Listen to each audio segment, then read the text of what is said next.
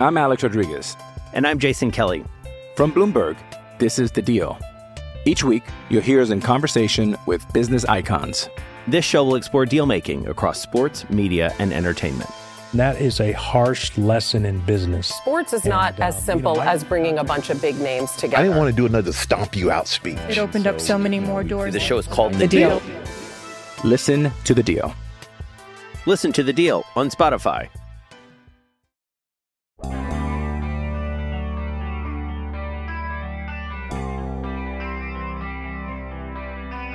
Make them forfeit these games. I'm completely serious.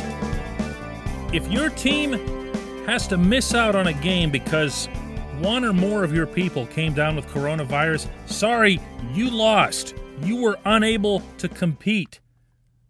And on that completely pleasant note, good morning to you. Good Monday morning. I'm Dejan Kovacevic of DK Pittsburgh Sports and the newly reborn DK Sports Radio Podcasting Network, which you can find via auto download at any platform you choose. Apple, Google, Spotify, Stitcher, Overcast, Anchor, we're everywhere.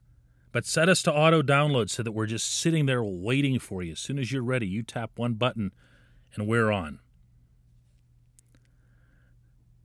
I'll be getting into the opening of NFL training camps, to media anyway, later in the show, as well as some NHL material. But first, the Pirates headed home from Cincinnati yesterday after a workout at Great American Ballpark after having lost 2 more games to the other team coming down with coronavirus to some extent or another. That's 5 total games the Pirates have lost in the past week. And by that, I don't mean in the traditional sense. I mean, they lost as in they weren't able to play them. I could hear all the funny lines, believe me, when I said it. But they're out 5 games. And what's going to end up happening is the makeup games are going to be rammed into little holes.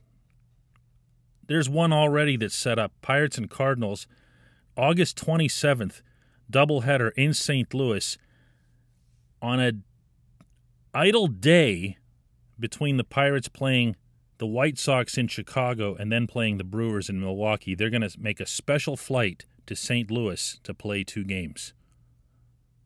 The Pirates are going to be the ones inconvenienced by this. Later in the year, most likely in the 3rd week of September, you're going to see the Pirates and Reds make up the 2 games they lost over the past weekend. And again, it's going to be the Pirates being inconvenienced, not to mention the Pirates being taxed extra. When you're playing doubleheaders, you're relying on depth. The Pirates don't have depth. We've seen that. We've seen it painfully. It's excruciating when they show their depth. They're going to be the ones that are punished for this, while the other side comes back all, everybody's healthy and happy and energized, and the Marlins came back after their long layoff and clobbered everybody in sight. The Cardinals came back just a couple days ago after 17 days off and swept the doubleheader. They're all ready and fresh and raring to go, and they're going against some other team that's just done what it's supposed to be doing. You're punishing, in effect, the teams that are taking care of business, that are taking care of their own, that aren't doing stupid things or whatever it is that's led to the independent issues of the Marlins, the Cardinals, and now at least the one positive with the Reds. Although here's what's telling from this past weekend. The Pirates and Reds had been discussing with Major League Baseball that maybe they could just hang around in Cincinnati. Today would have been a mutual off day for both teams, and they could play a doubleheader and get those games out of the way right then. If they hang around, the Pirates got cleared. The Pirates were told, nope, go back to Pittsburgh, and you just play your regularly scheduled game against the Indians tomorrow at PNC Park. The Reds didn't get any such clearance, which is why there will be no doubleheader today. So the Reds are the ones that messed up. The Reds are the ones that caused this. The Reds won't suffer for it in the standings. In any other setting, actually, at any other level of the sport, if you don't have enough players to play, if you aren't filling the mandatory amount, the minimum of what's required to take the field that day, you forfeit. You lose. And look, I'm not being naive here. I don't think this is something that's going to change in midstream. If you were to see multiple breakouts with multiple teams, the discussion wouldn't veer toward, let's make them all forfeit and everybody else gets wins. The discussion would instead go to, wow, we're just going to shut this whole thing down. But I really feel like this should have been a consideration at some point. Because as we're speaking, the number of teams that have been great at this since the season started, including the Pirates, is almost everyone. But they're the ones that pay a price for somebody else doing something wrong. Look, I'm not going to rip Major League Baseball for this. I'm not going to take this too far. But I will say that the Pirates are currently 4-14. And just for fun, if you gave them these last 5 games all as W's, they would be 9-14. Okay, so they'd still be rotten. They'd still be in last place. So never mind. I just wasted my entire segment on this subject. When we come back, it's the opening of NFL training camps. Stay with me for something far more substantive. I'm Alex Rodriguez. And I'm Jason Kelly. From Bloomberg, this is The Deal. Each week, you'll hear us in conversation with business icons. This show will explore deal-making across sports, media, and entertainment. That is a harsh lesson in business. Sports is not as simple as bringing a bunch of big names together. I didn't want to do another stomp you out speech. It opened up so many more doors. The show is called The Deal. Listen to The Deal. Listen to The Deal on Spotify. With threats to our nation waiting around every corner, adaptability is more important than ever. When conditions change without notice, quick strategic thinking is crucial. And with obstacles consistently impending, determination is essential in overcoming them. It's this willingness, decisiveness, and resilience that sets Marines apart. With our fighting spirit, we don't just fight battles, we win them. Marines are the constant our nation counts on to fight the unknown. And through adaptable problem solving, we do just that. Learn more at Marines.com.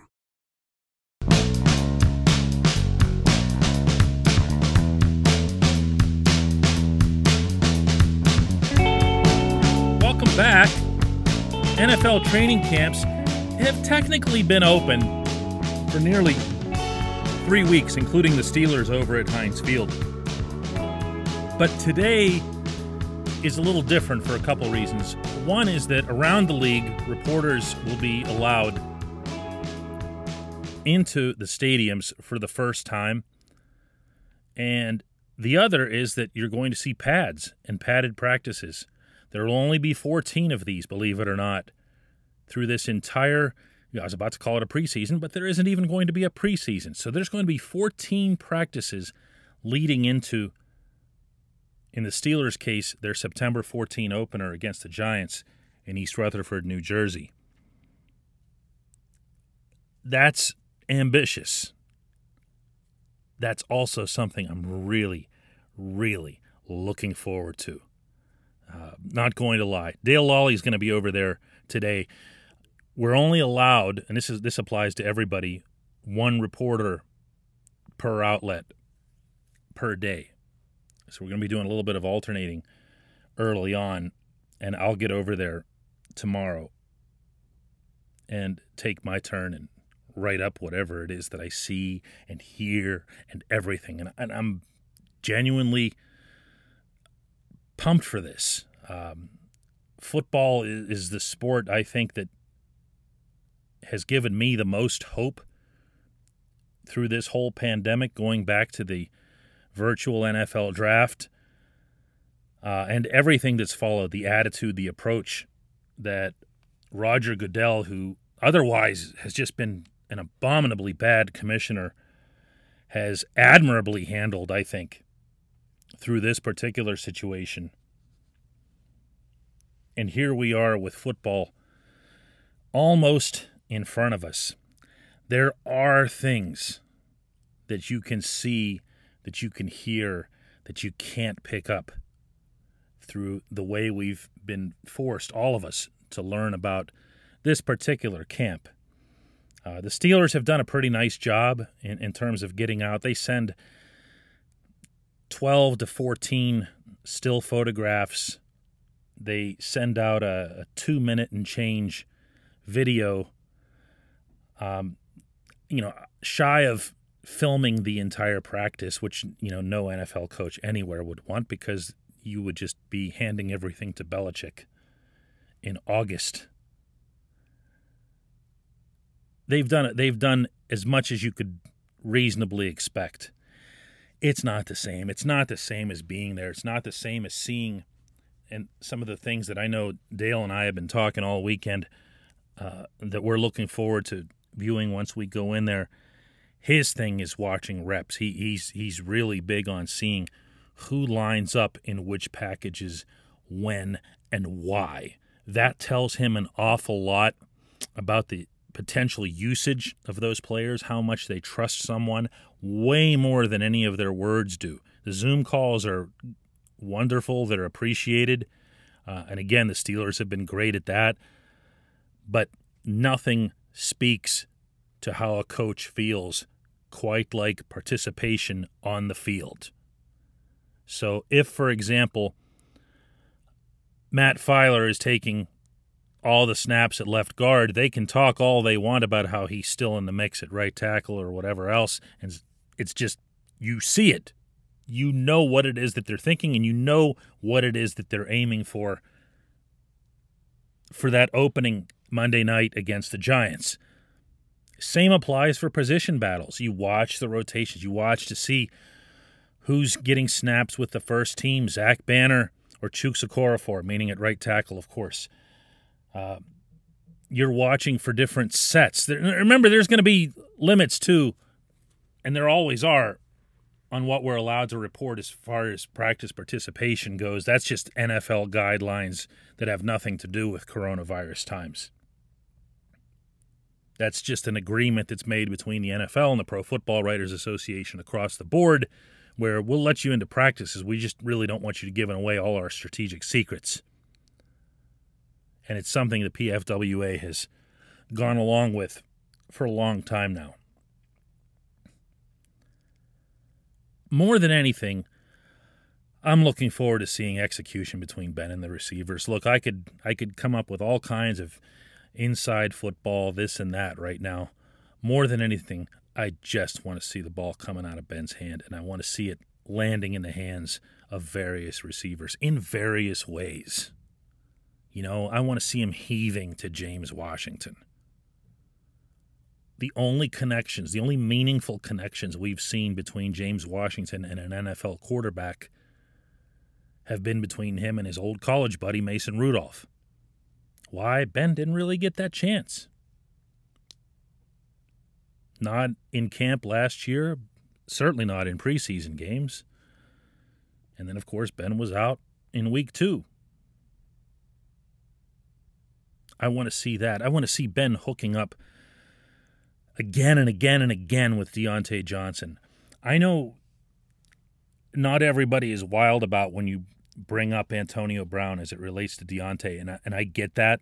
He's not going to be expected to be that caliber of a receiver, only because you don't expect that of anyone.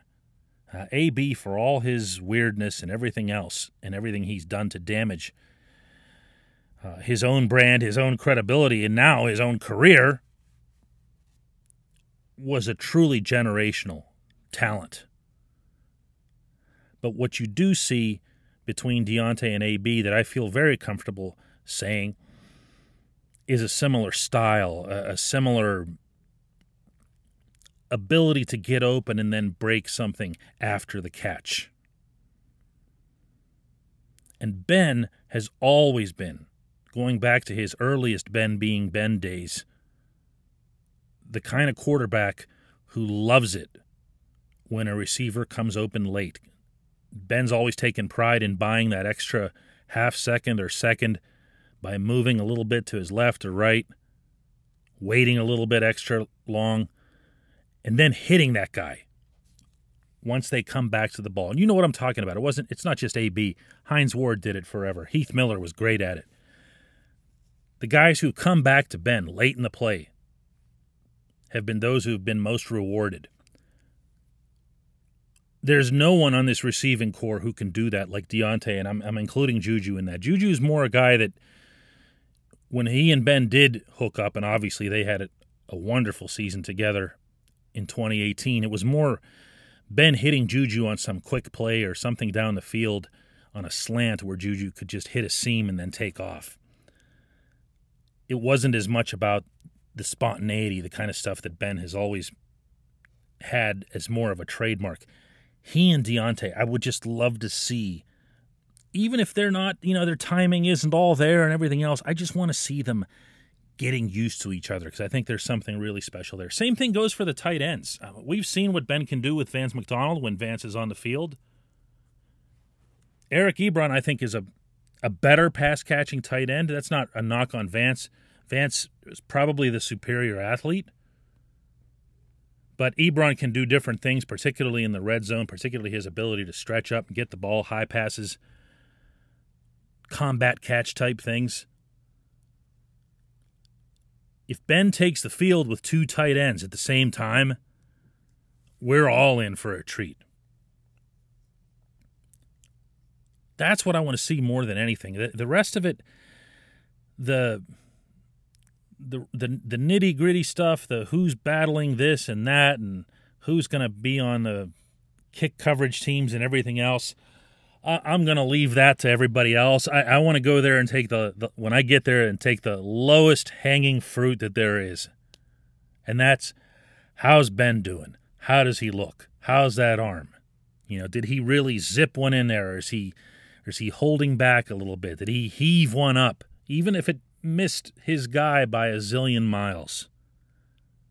How did it go? Because once that's in line, I have a feeling that this city's going to start getting excited about this football team in a way that it currently is not, unless I'm grossly misreading something. Part of that, I think, is because the camp has been closed, and a handful of images in a 2-minute video aren't going to get people all stoked about anything. It doesn't even necessarily feel like the Steelers are in camp.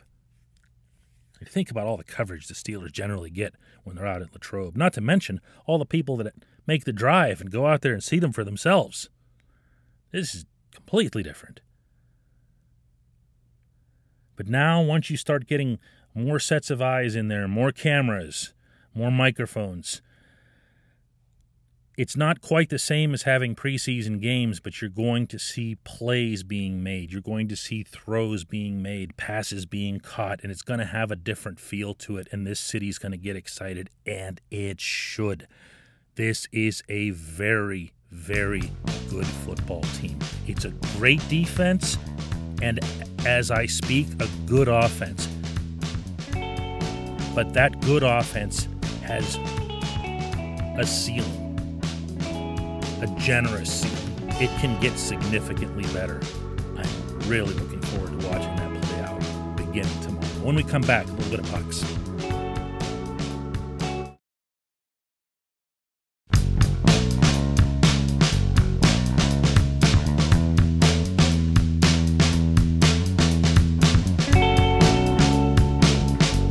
That feeling that you get when you're on a long flight or a long drive and your legs kind of stiffen up a little bit,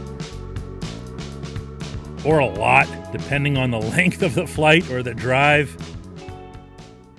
And then you get up to either walk around the cabin or make it to the restroom at a rest stop, and your legs are just barely moving. and it takes a while to get going. Ladies and gentlemen, I bring you the 2020 Stanley Cup playoffs. Not at all made for older legs. This segment of Daily Shot is always brought to you by our friends at the Greater Pittsburgh Community Food Bank. During normal times, 1 in 7 people in our region are food insecure, including 1 in 5 children. Not knowing where your next meal is coming from can be a scary thought. Now, during the pandemic, the need for food is that much greater. If you are in need of food assistance, or if you just like to support the Greater Pittsburgh Community Food Bank, visit pittsburghfoodbank.org. And I said it like that for a reason. Don't abbreviate any of that. pittsburghfoodbank.org. $1 can provide enough food for up to 5 meals. I've had the Stanley Cup playoffs on kind of as background music, for lack of a better way to describe it. I'd say the only games that were not Penguins related that I really watched, it wasn't even games plural, it was really just one game, that multi-overtime, 5-overtime game between the Blue Jackets and the Lightning. And other than that, it's just been kind of there, and that's tough TV watching, because usually when you're watching a sporting event like that and it's just background, you're counting on the crowd to tell you when to look up. Do you know what I'm saying? Like if there's a moment and the crowd goes nuts, you stop what you're doing and you just glance up and see what's there. This crowd is just constantly making the same noise. You know what I'm saying? So it makes it a little bit of a challenge. The announcers also, they're in the same spot. They're not there. I don't know if you realize that. A lot of people don't. The announcers are doing this from their homes or from studios. Doc Emmerich sitting at his house in Michigan. He's been set up with some TV monitors or whatever, but it's not the same. And their goal calls come really late. And again, this isn't a criticism. That's just how it is. You can't tell the puck is in. You're not there. It's different.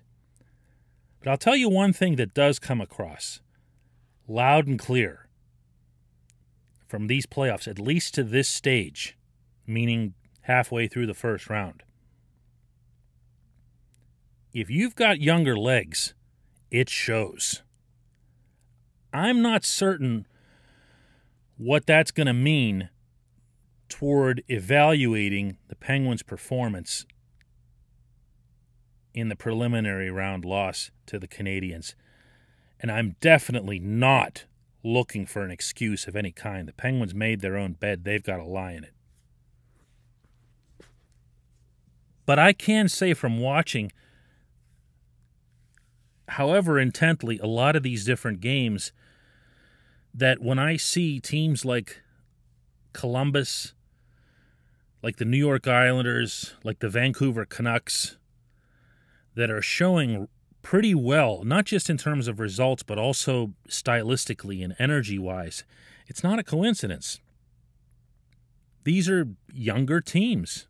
Montreal was no different when they faced the Penguins. The Penguins never, even when they won Game 2, took over at any point. They had a really strong first period of Game 1, and that was about it.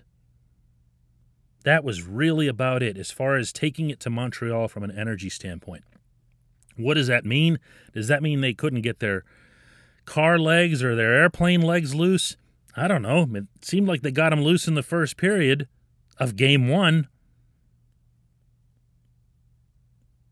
And I just hope that whatever it is that comes of the rest of this postseason,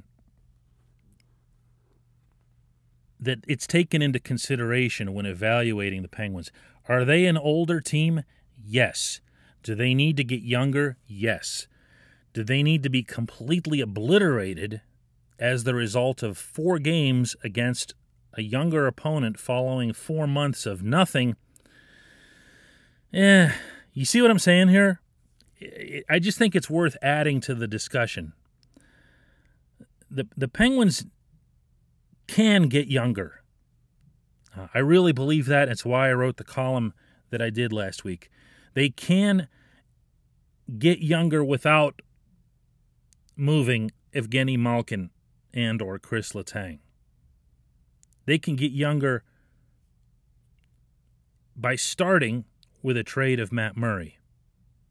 I don't think you're going to see a goaltender for a goaltender trade. I don't think you're going to see a draft pick come in return. I think you're going to see Jim Rutherford look for a younger talent, a younger NHL-ready type talent. Is it going to be a superstar? No. Is it going to be a real-life hockey player? I think it will.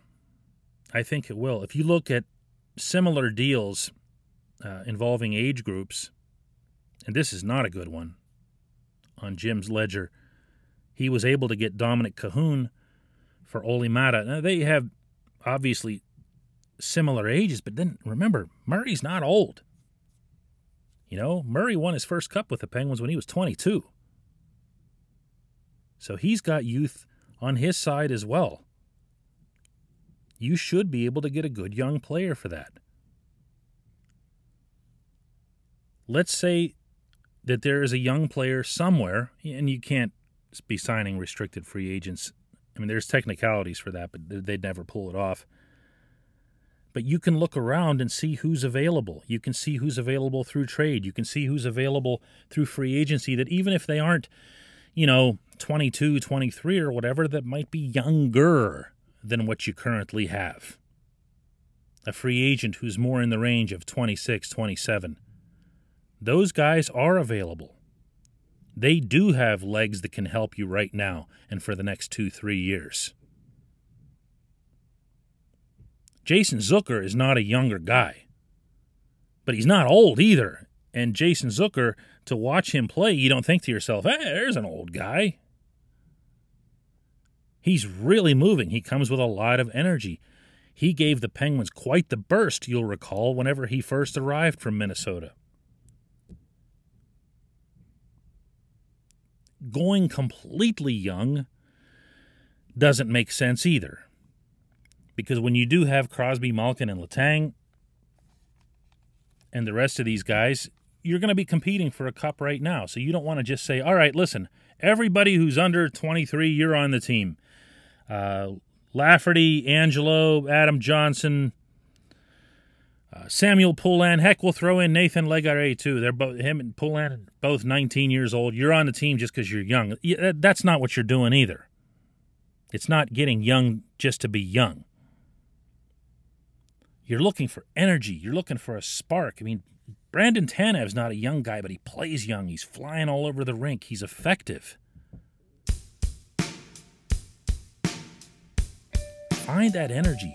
Find it from somewhere, because believe you me, these other teams, even watching them from afar up in Toronto and Edmonton, even watching them out of the corner of my eye, I can see that there's something there that the Penguins absolutely didn't have. And that's the number one thing that Rutherford and Mike Sullivan both need to be searching out this summer. Coming up today at 11 a.m. will be our Pirates podcast with Noah Hiles and Alex Stumpf back from Cincinnati. And then starting tomorrow, our very first Steelers Only podcast with Chris Carter and Dale Lawley. Yes, you heard it right. Your front door, your car, your gym locker, your gun. Safety is a habit. Learn more about how to keep guns safe and secure. Visit ProjectChildSafe.org.